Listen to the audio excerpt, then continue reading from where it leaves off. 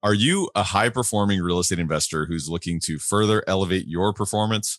If so, download our free guide, Raising the Bar: 5 Steps to Elevate Your Habits, by joining our insider network at elevatepod.com.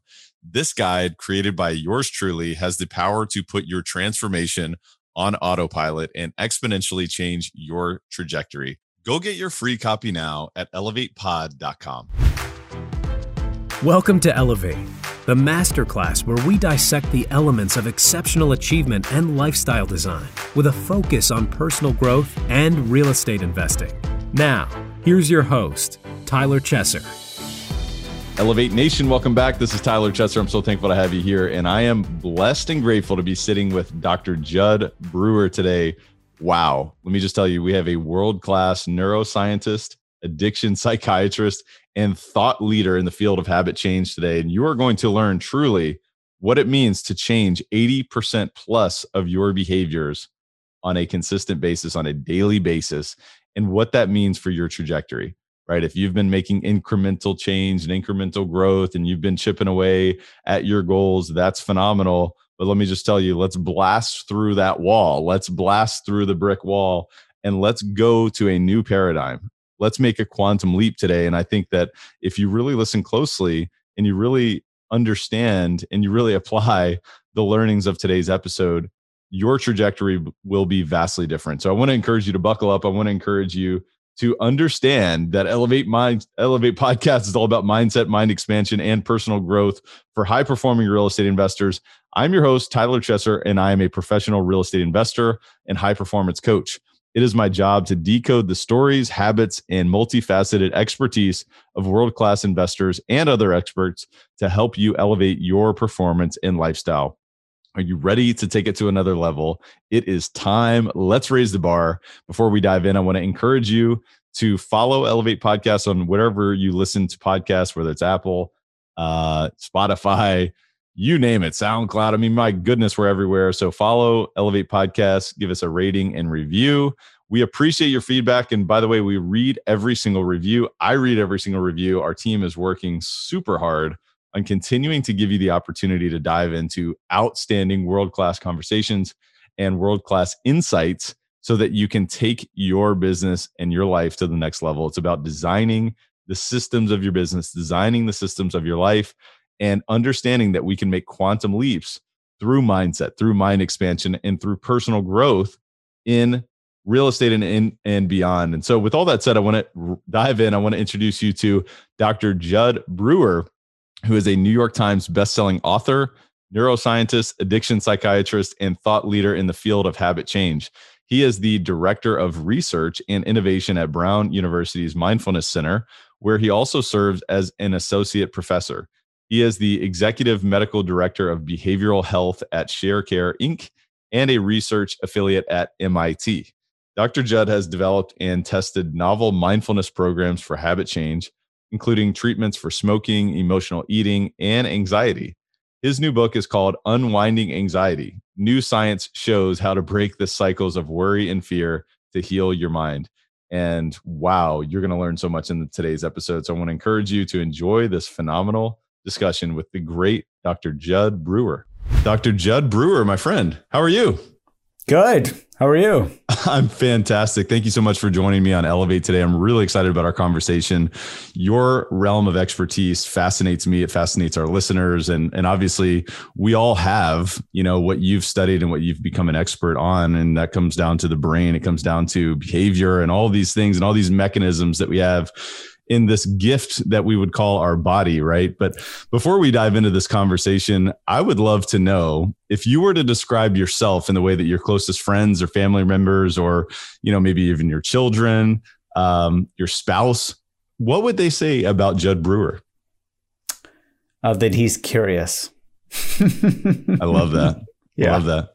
See, this is how you start a great relationship, right? Is opening up the realm of possibilities of where we could go with that description, right? Because it's all encompassing. But if they were to take that a step further and describe what that curiosity means, what would they say? I just really loves to understand how things work, Yeah. and is pretty gets pretty focused on, when he, it's funny to talk about myself in third person, but I'll keep going.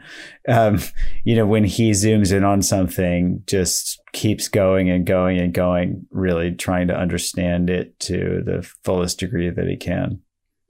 I read a book a few years ago called Curious by Ian Leslie. I don't know if you've heard of that book or if you've read it, but it really was phenomenal. And I was recommended it by a mentor of mine. And, it was one of those books. It's like, oh, I'm sure I'll get to it at some point. And yeah, I'm sure being curious is good and all these things.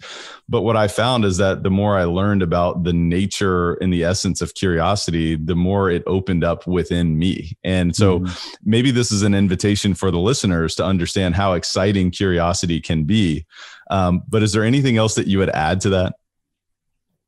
Well, I think of curiosity as a superpower, in the sense that it can help us with everything from judging people, judging ourselves, to breaking bad habits. It's really, really an amazing capacity that we have as humans. Yeah. No, I totally agree. And judging by the bookshelf behind you, that curiosity manifests itself on a daily basis. And it certainly does within my life. And that's one of the reasons why I love doing the podcast. And that's one of the reasons and really the energy that propels me forward into this conversation, because I know that we're going to uncover so much gold today. But before we do that, would you describe a little bit about your upbringing? Where'd you come from, and what did childhood and adolescence look like a little bit? Sure. I am one of 4 children, raised by a single mother in Indiana. I grew up mostly in and around Indianapolis. And I spent a lot of time on my BMX bike with one of my good friends, Charlie. Those would generally keep us out of trouble. I was a paper boy, first with an afternoon paper route, and then being promoted to the morning paper route, delivering the morning at the Indianapolis Star. And, it was a lot of time outside, a lot of time exploring, playing in the woods, riding my bike, things like that. High school, I also grew up playing the violin, started playing violin when I was about 6, and spent, in high school, I did things like ran cross country and track and wrestled for a bit, and also played in a quartet. That was one of the things I loved to do in high school. That's awesome. When did you become so passionate about understanding how our brains work? When did that happen? I think that started around my senior year of college. I remember taking a course called the Brain 101. It was some intro psych course or something. And I was totally blown away by just some of the basic things that I was learning in that.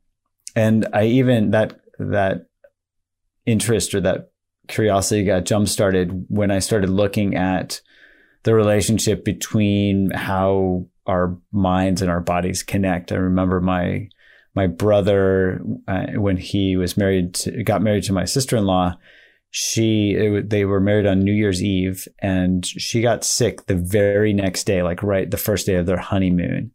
And I was thinking, wow, that can't be a coincidence. It's like her body was like, you can't get sick. Okay, now you can get sick. And so just kind of, that just piqued my curiosity. And then, in the beginning of medical school, realized how little I knew about my own mind, my own brain, and started meditating, started learning how my own mind worked, or more precisely, started learning how little I knew about my mind, and started learning a lot more through my own meditation practice, to the point where, it propelled me to shift my career from studying molecular biology to really exploring how the mind works and developing programs to help people work with their own minds. It's almost like the essence of curiosity, right? It's like when you discover that there's an information gap, that's the driving force to uncover more of that gap. And it's funny too. I think back to what you just described about starting meditating in med school. It's like you're giving a new meaning to med school, right? That's meditation in med school. And then of course, layering on top of the science. So I just think that's really fascinating. You were talking about the relationship between mind and body. And I know one of the things that you're passionate about helping people understand and gain more control on is habits or our habits. And the reason why I bring that up and the reason why I think that this is a really interesting topic of conversation is that I've learned, and maybe you could help us understand a little bit further about this as well, is that 40 to 80%, depending on who you talk to or which scientist or which study you look at, 40% of our daily habits, our daily actions are habits. So maybe you could talk a little bit about that, and maybe you could give us some clarity. Which end of the spectrum really is it? And what does that look like? Yeah, I would say only 80%. Yeah, I don't know how people measure that, but in my estimation, it would be at least 80%. Wow. Because, if you think of it from an evolutionary standpoint, if we had to relearn everything that we do from, imagine waking up in the morning. So you have to learn how to walk, learn how to put on your clothes, learn how to talk, learn how to make breakfast. We'd be exhausted by noon.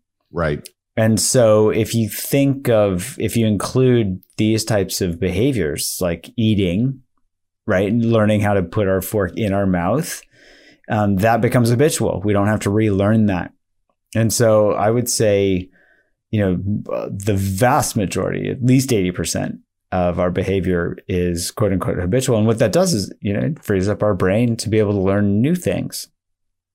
And so at the end of the day, when you think about like going back to the beginning of the conversation, thinking about curiosity. So now when we have an understanding that 80% perhaps, and you're saying maybe even more of our daily actions come down to habits, which is a great thing. It's a beautiful thing, because otherwise we'd be exhausted by, the second hour of being awake if we had to remember all of these tiny little things and consciously think about it. Mm-hmm. So that's a beautiful thing.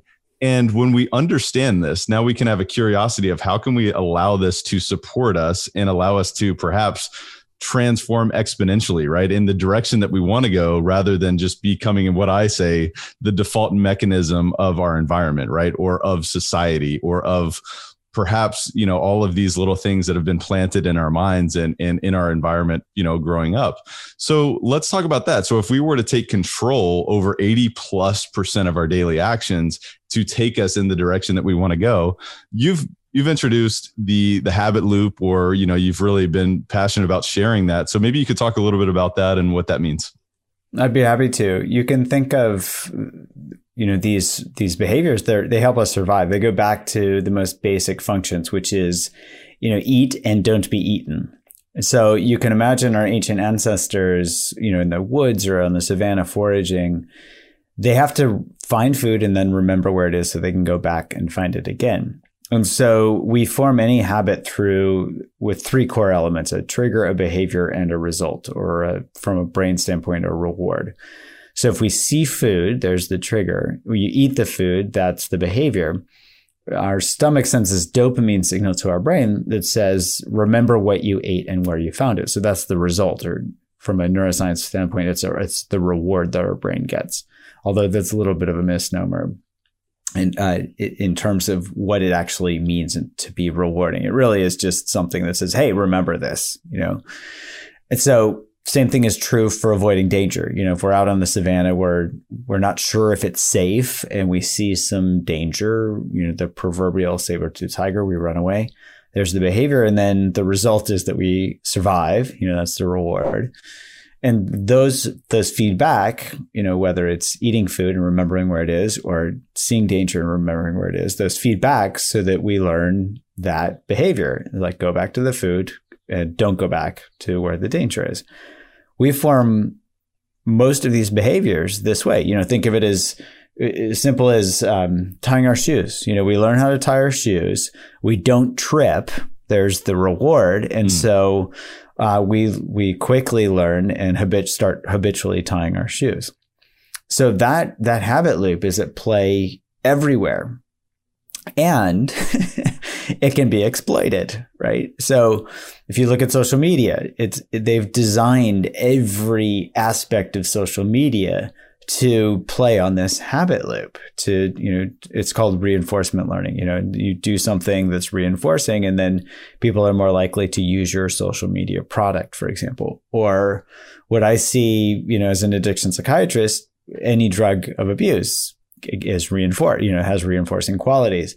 Even food has reinforcing qualities, not just because of the caloric value of food, but also as a way to make us feel good. So for example, if we're stressed out, there's the trigger. We eat some chocolate, for example, there's the behavior, then, we can avoid that unpleasant feeling of stress by focusing on the pleasant feeling or the pleasant taste of the chocolate itself. And then that feeds back and says, next time you're stressed, you should eat chocolate. I think it's really important because now we can understand, right? What is actually triggering a behavior, which ultimately is leading to a result, right? And sometimes you look at the result and maybe we can get deeper, right? We can almost apply our curiosity and say, well, what is truly the result that we're after, right? Because in some sense you might say, well, the result I'm after is the beautiful taste of this chocolate cake, or it's, this amazing taste of this beer, or maybe it's a buzz, from, having a drink or doing, or engaging in some substance, right? But really you're after some other result or some alternative result. So maybe getting curious on that and being aware of that. What would you say about that? Well, I would say that's actually a key aspect to breaking bad habits. So my lab's been studying this. I wrote a bit about this in my Unwinding Anxiety book, where even anxiety can be driven as a habit. But with my lab just published a study where we have this app called Eat Right Now, where it helps people who are stressed or emotional eating. And we built in this tool where we could actually measure how rewarding behavior is in the brain. And the hypothesis is that to change any habit, you have to pay attention to how rewarding it is right now. So often we lay down a habit, for example, smoking. Typically people, at least the folks in the studies that my lab has done, but I think this is pretty standard. They start smoking at around the age of 13. And so they lay down a reward value of, being cool at school or rebelling or whatever. And then they start smoking habitually, and they're not paying attention to what it's like to smoke a cigarette. So this is also true with overeating. People just habitually overeat. They're mindlessly eat. They don't pay attention. And so we can have people pay attention to these qualities of experience. Like if they're smoking a cigarette, we can have them pay attention as they smoke. If somebody's overeating, we can have them pay attention as they overeat. You ready for this? It only takes 10 to 15 times of walking people through basically an awareness exercise to help them pay attention as they overeat for that reward value to drop below zero in their experience, which means that they shift from overeating to not overeating. So that's really tapping into, bringing curiosity in as you're bringing up. Curiosity helps us say, what am I getting from this? Basically, when I smoke a cigarette, it tastes like crap. When I overeat, it doesn't actually feel very good. So that reward value drops. And as it drops, that helps us naturally shift behavior. Instead of trying to force ourselves not to overeat, when we pay attention, our brain says, this isn't doing it for me. And so it's much easier to change, to break any bad habit that way. Because we're on autopilot, right? You make decisions and you don't consciously think about it. And when you have no awareness of it, you just start to get into this cycle to where it just becomes automatic. So let's stop that train and let's, turn it in the direction that we want to go. One of the things that, I think is really interesting is that you mentioned that anxiety could even be a habit or be considered a habit, right? In some ways. There was a book I read a few years ago called Breaking the Habit of Being Yourself by Dr. Joe Dispenza.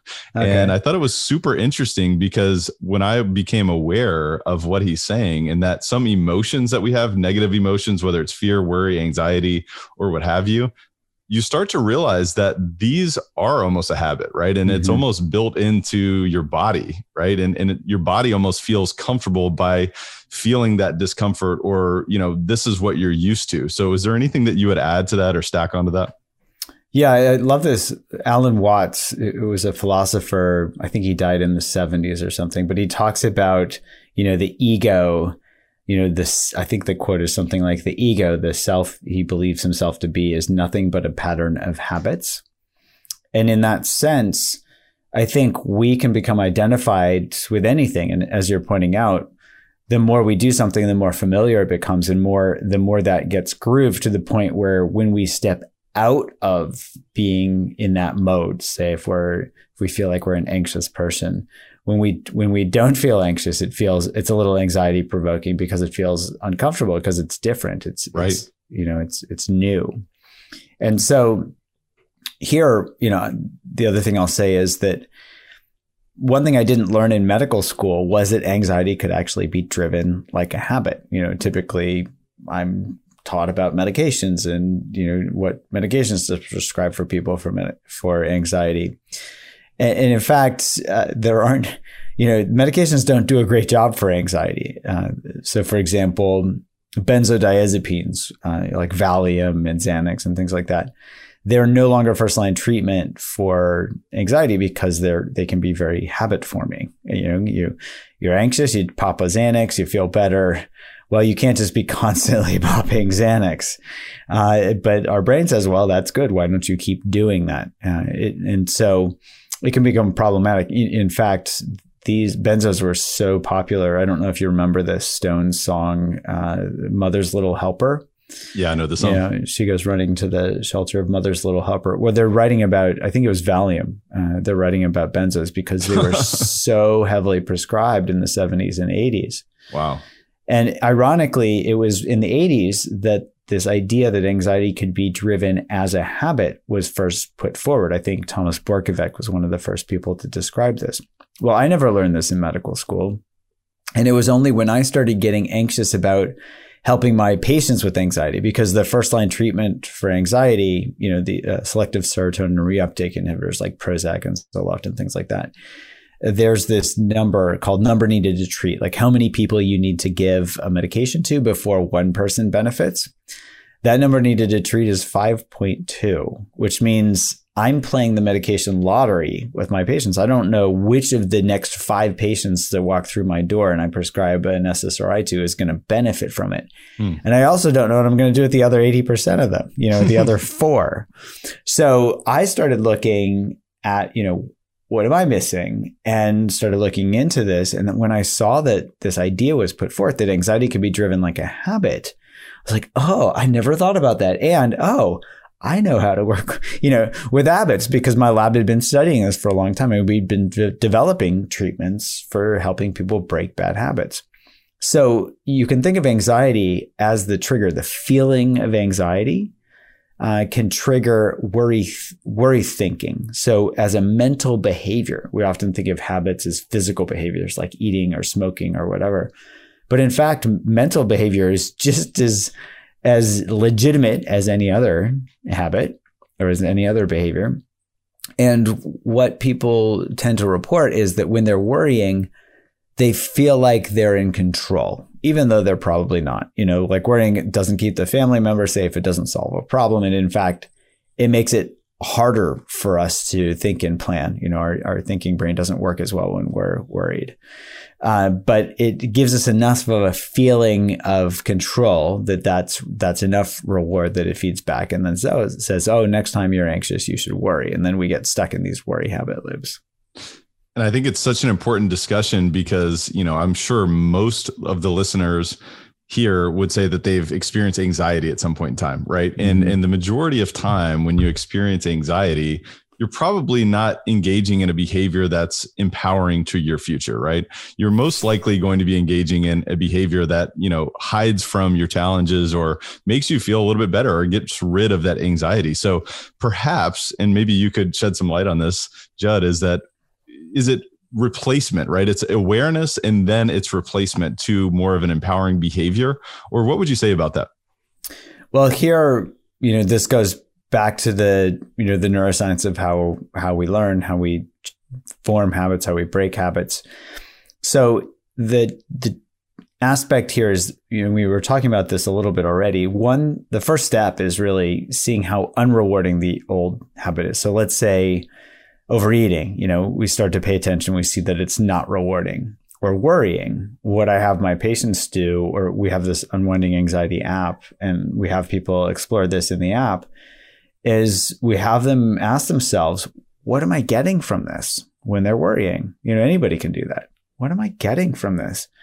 And they realize that worry doesn't solve a problem. It's actually not that rewarding. So it helps them become disenchanted with the worry itself as a mental behavior. And what that does is it opens up the space for what I call the BBO, the bigger, better offer. And here, my two favorite bigger, better offers. So you can't just pop a Xanax as a bigger, better offer. That doesn't count because it leads to its own habit forming things, and it doesn't actually help us work with our minds. So these bigger, better offers help us see how our minds work and work with our minds. And so the two that I like the most are curiosity and kindness. So we've talked a little bit about curiosity, but we can apply this directly to anxiety. Somebody's feeling anxious, they can get curious. What does this anxiety feel like in my body? And we can even have them, pay attention. Oh, is it more on the right side or the left side? And when they go, I don't know, is it more on the right or the left? They've already started to awaken their curiosity. That is an indicator that they're getting curious, right? It doesn't matter what side it's on, but what that does is it awakens that curiosity. What side is it on? And then they can also start to explore, well, what makes up anxiety? And they can see what physical sensations let them know that they're anxious. And just like a thunderstorm. So imagine a young kid who's for the first time they're experiencing a thunderstorm and they're very scared. They hear the thunder, they see the lightning. If their parent takes them up to the window and says, instead of, oh no, let's go hide from the thunderstorm, they go, let's explore this. Here, let's learn about thunderstorms. And they point out all the elements. Oh, there's lightning. Can you see the lightning? Oh yeah, lightning. There's thunder. Can you hear the thunder happens after the lightning? Oh yeah. There's rain, there's wind. They start to see all these elements and they see, it's not so bad. It's a thunderstorm. And they might even get excited the next time there's a thunderstorm that comes up. We can do the same thing with anxiety. Like, well, is it the tightness? Is it the restless quality in my experience? Is it the heat? Is it this? Is it that makes up anxiety? And as we start to explore the different elements, we start to see, these are just physical sensations. They come and go. They might be mixed together with some thoughts, but these are just thoughts as well. And it empowers us to be able to work with the anxiety simply by getting curious and exploring it. Hey guys, just a quick word from our sponsor and we'll be right back to the show. This episode of Elevate is brought to you by CF Capital, and you know how much I love real estate and how it can be a vehicle towards creating any outcome that you want in your life, which is really why we created CF Capital. It's a real estate investment firm that focuses on acquiring and operating multifamily assets that provide stable cash flow, capital appreciation, and a margin of safety for our investors, for our partners, and for the people that we serve. Our team leverages its expertise in acquisitions and management to provide investors like you with superior risk-adjusted returns while placing a premium on preserving capital. Our mission is to provide property investment and asset management solutions to help investors maximize their returns by investing in high-value multifamily communities. Our philosophy is that we can elevate communities together through this process. And I want to invite you to go check out cfcapllc.com because we have a free ebook that's called The Bottom Line, the 10 ways to increase cash flow in an apartment complex. And I want to tell you that this is a value-packed ebook. So I want to invite you to go check that out right now at cfcapllc.com. I think you're going to get a ton of value just from reading this, whether you apply it to your own business or whether you educate yourself further on what it would look like if you invested with CF Capital. So go check that out at cfcapllc.com. Again, that's cfcapllc.com. And enjoy the rest of the show. I'll tell you what, man, I'm curious, really curious about, what actually happens in the brain during all of this. When you think about awareness, right? What you just described was such a great illustration. I'm viewing this child, right, in two different capacities. One is looking out the window in terror because of, what their parents may say about the dangers of the storm. The other is observing all the different elements and what you also just delineated was almost the storm of our mind, right? The storm isn't good or bad in itself, but it has elements. And so how are we placing our awareness and our curiosity on that and even applying sort of just a mindful approach, but thinking about the networks of the brain and the differences, right? Could you describe a little bit about this? Because I think this would be illustrative, not only from just an educational standpoint, but also understanding that mind-body connection that we talked a little bit about earlier. I'd be happy to. So I'll talk about one network of brain regions that seems to be involved in anxiety and also seems to be involved in kind of stepping out of anxiety. And this network is called the default mode network. And it's named that because it's what we default to when we're not doing anything in particular. So we tend to default to regretting things that we've done in the past, worrying about things in the future. And in fact, the more we worry, there was a study that from 2014, I think, that showed that the more we worry, the more this default mode network gets activated. In particular, a brain region called the posterior cingulate cortex, one of the hubs of the default mode network. Now, the posterior cingulate's interesting, not only because it gets activated the more we worry, but also because it gets activated when we crave substances, when everything from cigarettes to gambling to chocolate, it gets activated. And so here there's this network of brain regions that's getting activated when we're basically getting caught up in experience. So we can get caught up in anxiety, we can get caught up in worry, we can get caught up in a craving. And my lab, when we were first studying experienced meditators, we wanted to see what was going on in the brain when people meditated. We found that when people are meditating, that brain region was getting really quiet. That network, the default mode network was getting really quiet, and in particular, the posterior cingulate cortex. And we found that there was this direct link between basically getting curious, observing our experience, and a decrease in brain activity in the posterior cingulate cortex, which fits perfectly with what we understand around anxiety. The more we get caught up in anxiety, the more that contracted feeling happens in there. That contraction may be a marker of this brain activity, or the brain activity may be a marker of this felt sensation of contraction. And, mindfulness training, you can think of it as being aware and curious about what's happening in our experience. That helps us not get caught up in that. And in fact, when we're feeling contraction, we get curious about contraction. Now, it's interesting. Curiosity, my lab's done another study where we looked at different mental states, and we found that uniformly people report curiosity as feeling open and expanded, because we're like, we're moving towards something rather than backing away from it. So if you're anxious, you tend to back away from things. It's this protective mechanism that feels closed. If you're curious, you're open. You can't be closed and open at the same time. So here, you can actually bring that curiosity in. You imagine our default mode networks getting really activated when we're caught up in worry. We bring that curiosity in, we start to expand. Our experience starts to expand. We start to feel more open, more curious. And that default mode network starts to quiet down quite a bit. And it's almost like this, the difference between stimulus and response, there's that space, right? And when you open up that space, instead of really falling down that path of cravings or worry, you can observe that and then you can make a choice, right? And so this becomes a practice, not only from meditation, but just a way of life. And that's what I find to be really interesting, is because you've described almost this curiosity in a sense of, I'm expanding towards my curiosity and I'm opening towards this, or I'm running away from something. It's like, I'm curious. I have to know the answer, or I would love to understand the answer. Like, what's the difference, right? You've described that as D and I. Could you go a little bit in depth on that? Yeah, there's been some research probably 15 years ago was when this was first being published, that there are two different types of curiosity, which I didn't know. I just thought there was the type that I tended to experience, which was like, oh, what's this? What's that? But it turns out that there's this D type of curiosity called deprivation curiosity. So when we're deprived of information, we have this restless urge to go get that information. And it's helpful for survival, right?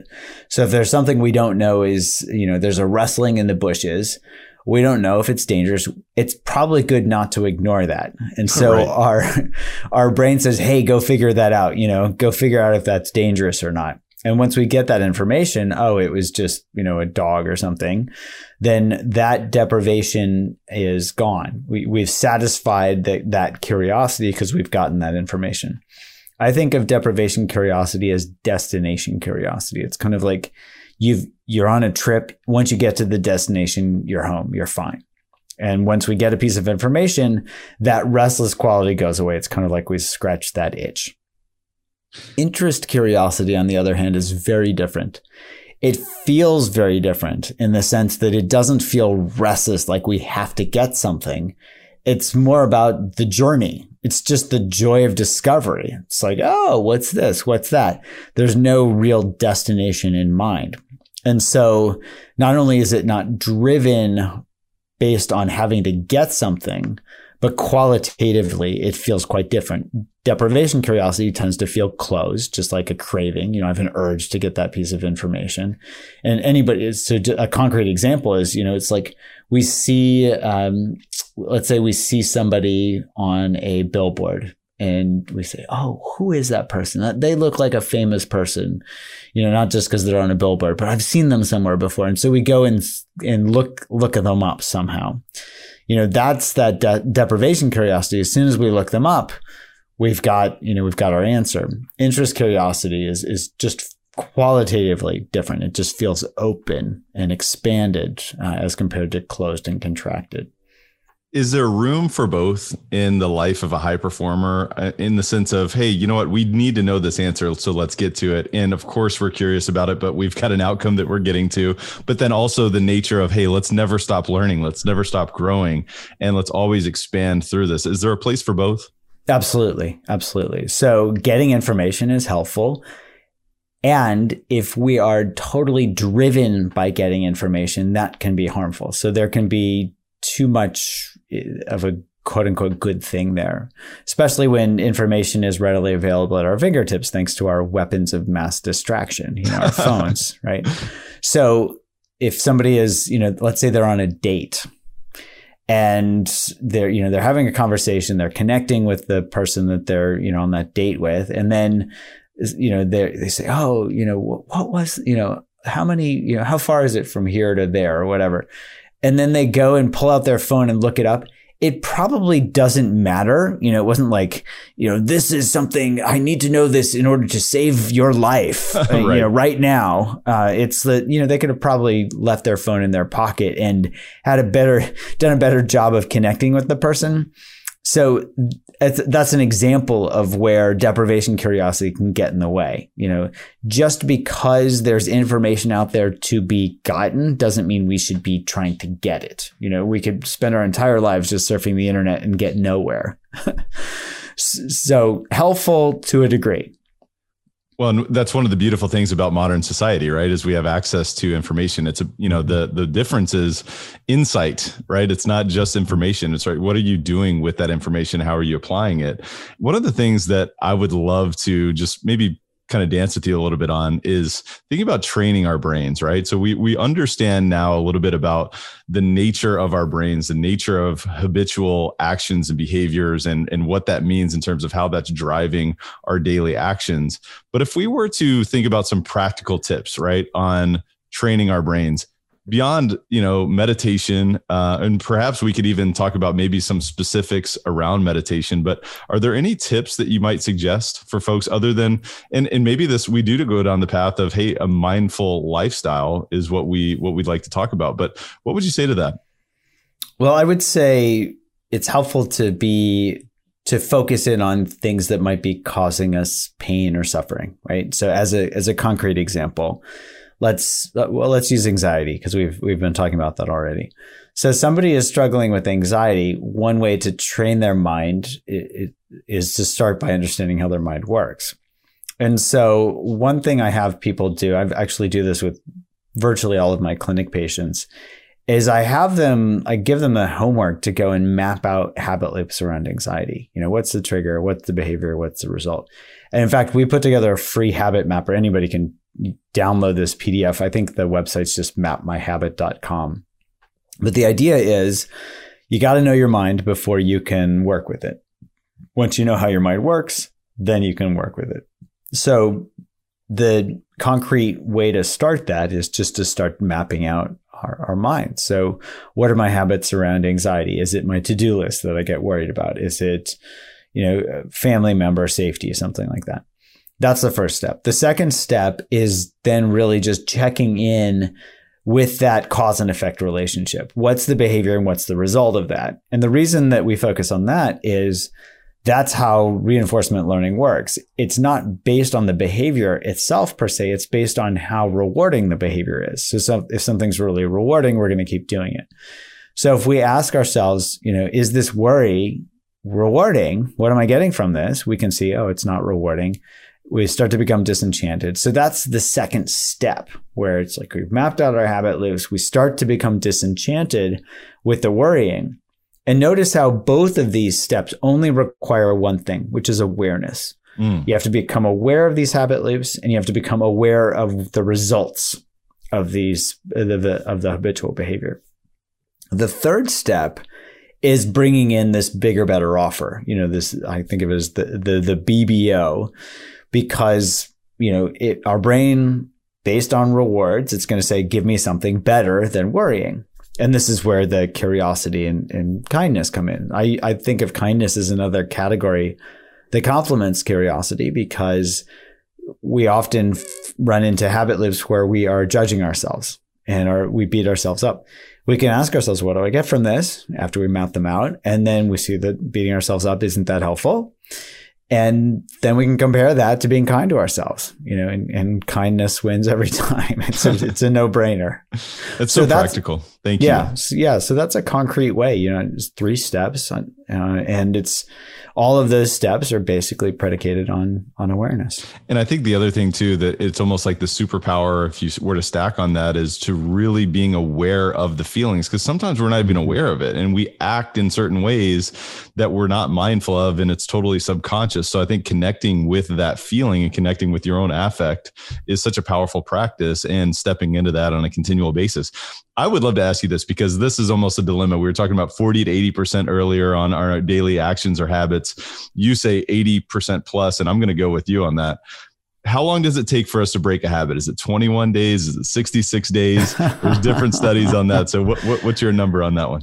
Yeah, I wrote a chapter on this in my book, because there's so much misinformation out there about these things. So for example, this 21-day myth became a meme based on it was a plastic surgeon who was writing a book about how long it seemed that his patients took to get used to their new nose jobs, So it's hard to extrapolate from plastic surgery and people getting familiar with their new nose job to overall habit change. But 21 days sounds pretty good, and it's pretty fast. So I think that plus internet spreading misinformation, boom, now everybody thinks it's 21 days.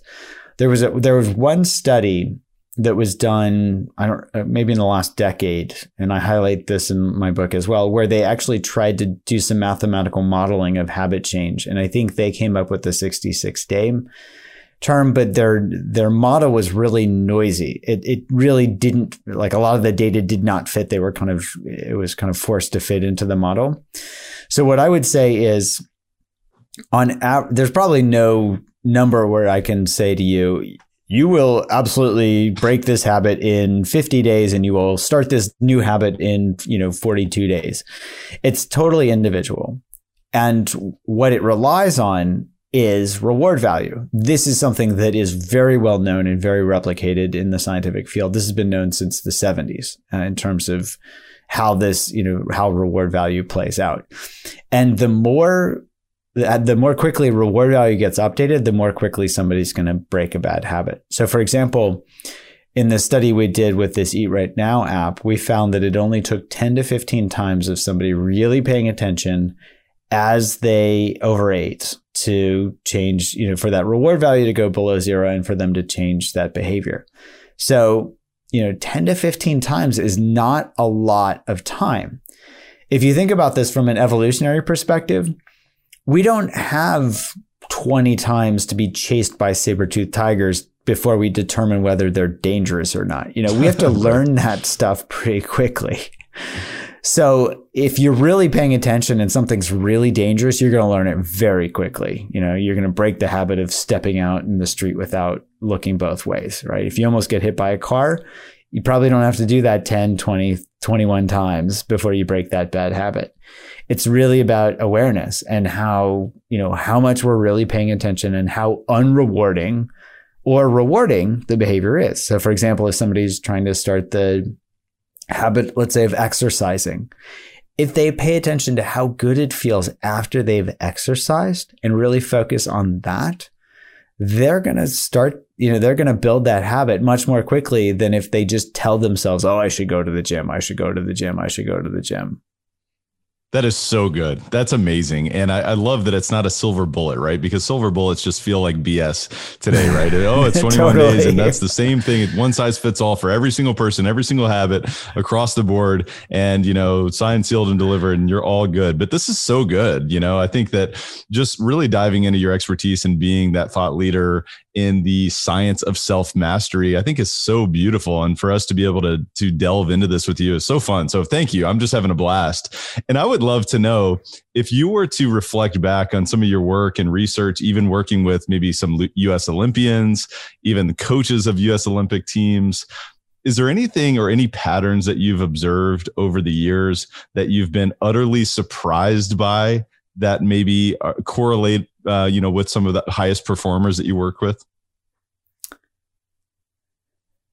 I can't think of something that I've been utterly surprised by, but I would say that, there's an aspect of their experience that makes a lot of sense that fits pretty nicely with the neuroscience work that I do, which is that they are very interested in learning, right? Always learning, always trying to improve. And that learning often requires feedback, right? We learn as humans, we learn best by receiving feedback. And so they are just so open to feedback in terms of performance. Like, well, what did I do, quote unquote, wrong? Like, what did I do that wasn't as good?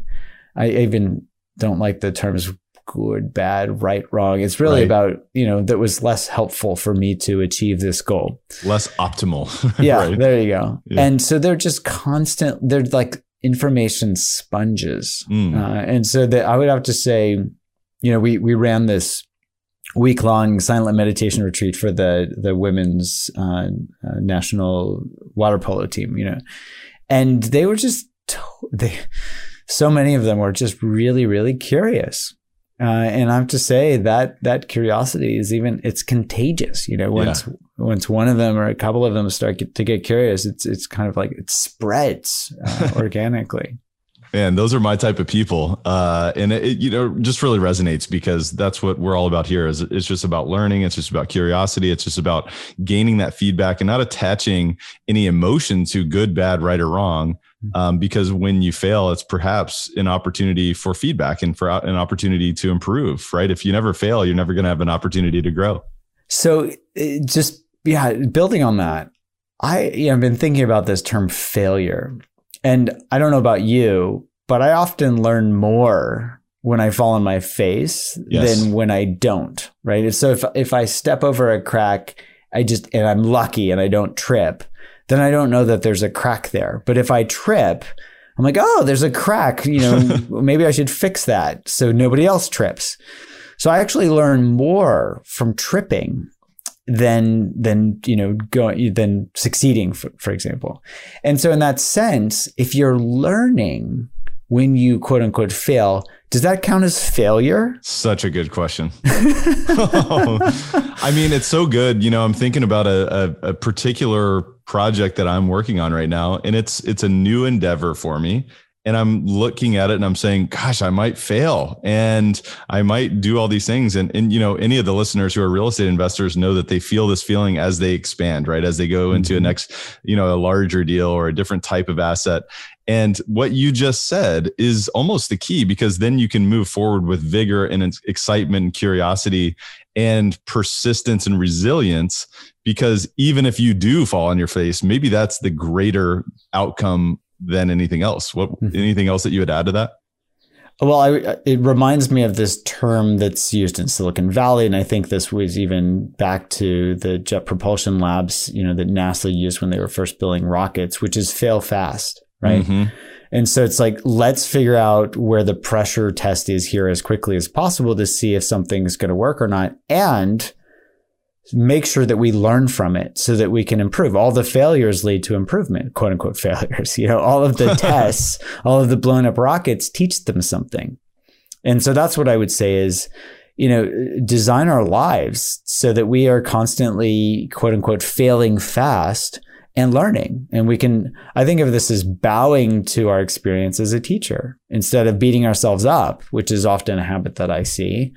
We say, oh, instead of, oh no, I'm a bad person, which doesn't help us learn. We go, oh, that sucked. What can I learn from this? Yes, I love it. Judd, this is such a great conversation. I want to transition into our rapid fire section. We call it the Rare Air Questionnaire. It's about being open to failing fast. It's about being open to saying, hey, fail is not a 4-letter word, but it's actually a beautiful thing that can serve us in so many different capacities. And it's also about being curious, right? So I'm curious about a few things. If you had to point to 2 or 3 of the most impactful books that you've read over the past few years, what would you say to that and why? I would say, so Charles Duhigg's book, The Power of Habit, I thought was really helpful. It really, so a lot of the work that, I do with habits, I thought he did a great job of really putting that into everyday language. He has some beautiful stories, from individual habits to societal habits that I still remember because he wrote it so nicely. So that was a great book. In terms of books on, I've been reading, I mostly read journal articles, as a scientist. So I've been reading more, books for pleasure. And I would say, there was a book that I actually really adored called The Art of Racing in the Rain. I don't remember the author, but that book was a novel written from the perspective of a dog where his owner was a amateur race car driver.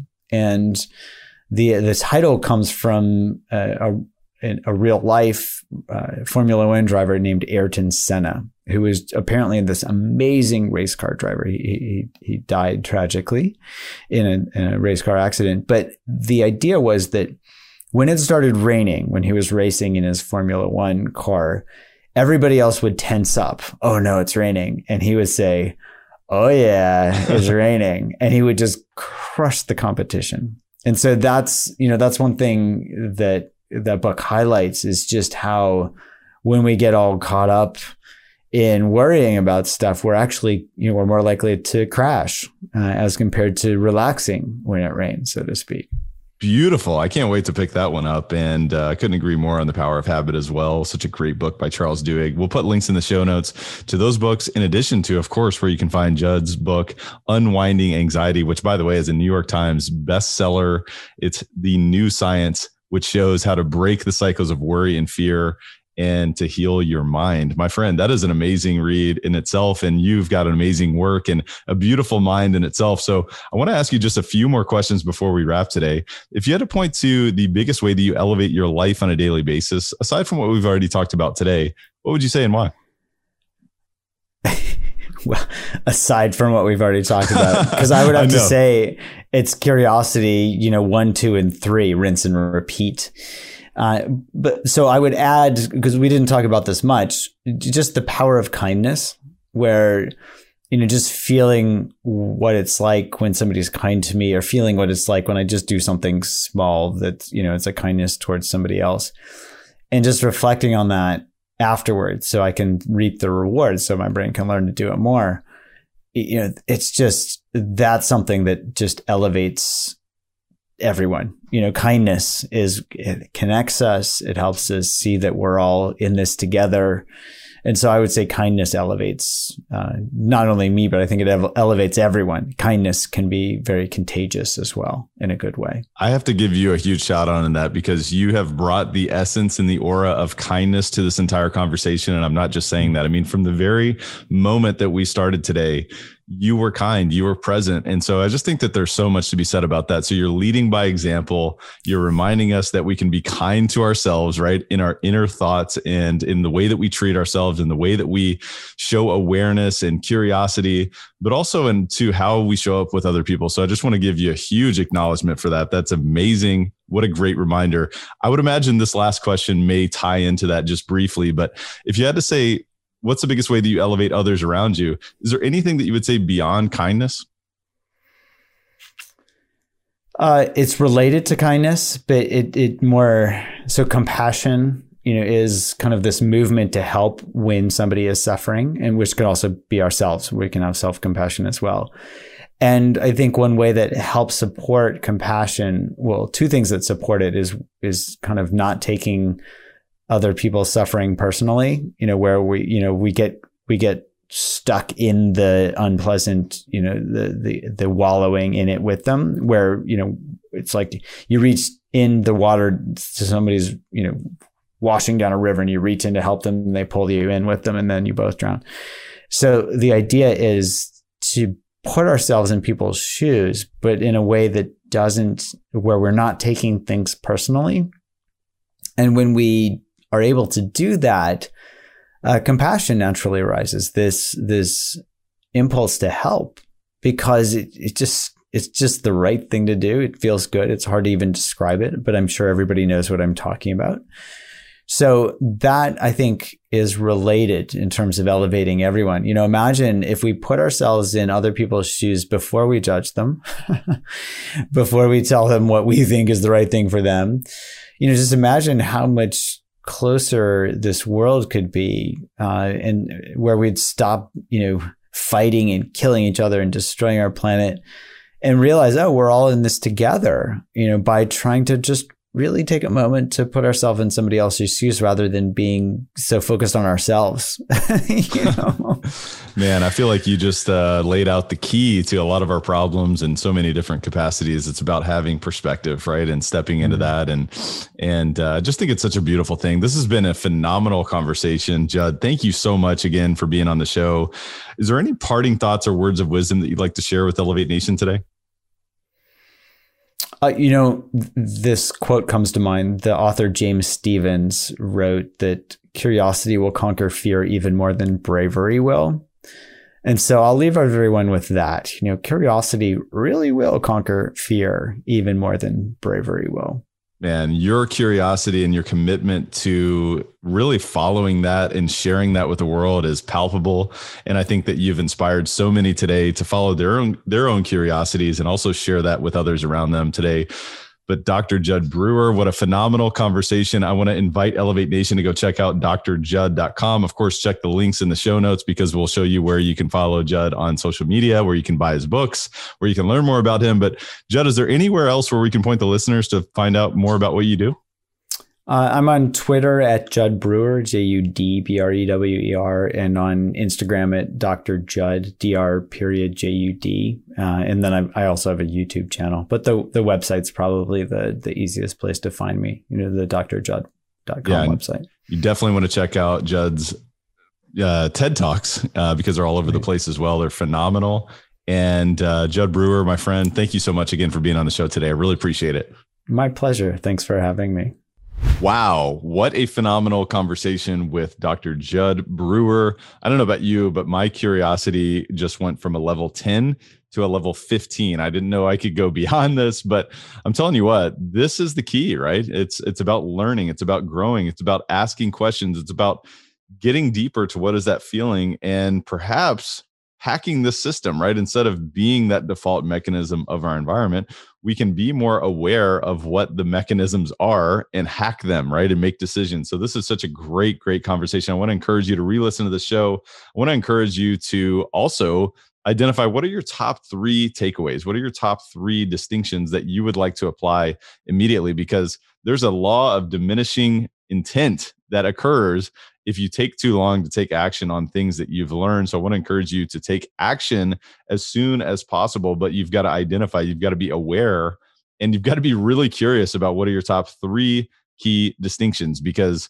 you know what, there may be 25 different things, but if you get overwhelmed in analysis paralysis, you're never going to move the ball forward. So go ahead and do that and identify what are your takeaways, but also share this with a friend. Share this with someone that you care about. Share this with someone that you know would really appreciate this conversation, whether it's a friend, business associate, a coworker, a business partner, an investor in one of your deals. Share this with a friend. And until next time, Elevate Nation, I just want to encourage you to take massive action and we will see you next time. Thank you so much for tuning in. Thank you for listening to Elevate. If you enjoyed this episode, be sure to rate, review, subscribe, and pay it forward by sharing with a friend. Most importantly, take this opportunity to elevate your results by taking immediate action on what you learned. For more, visit elevatepod.com.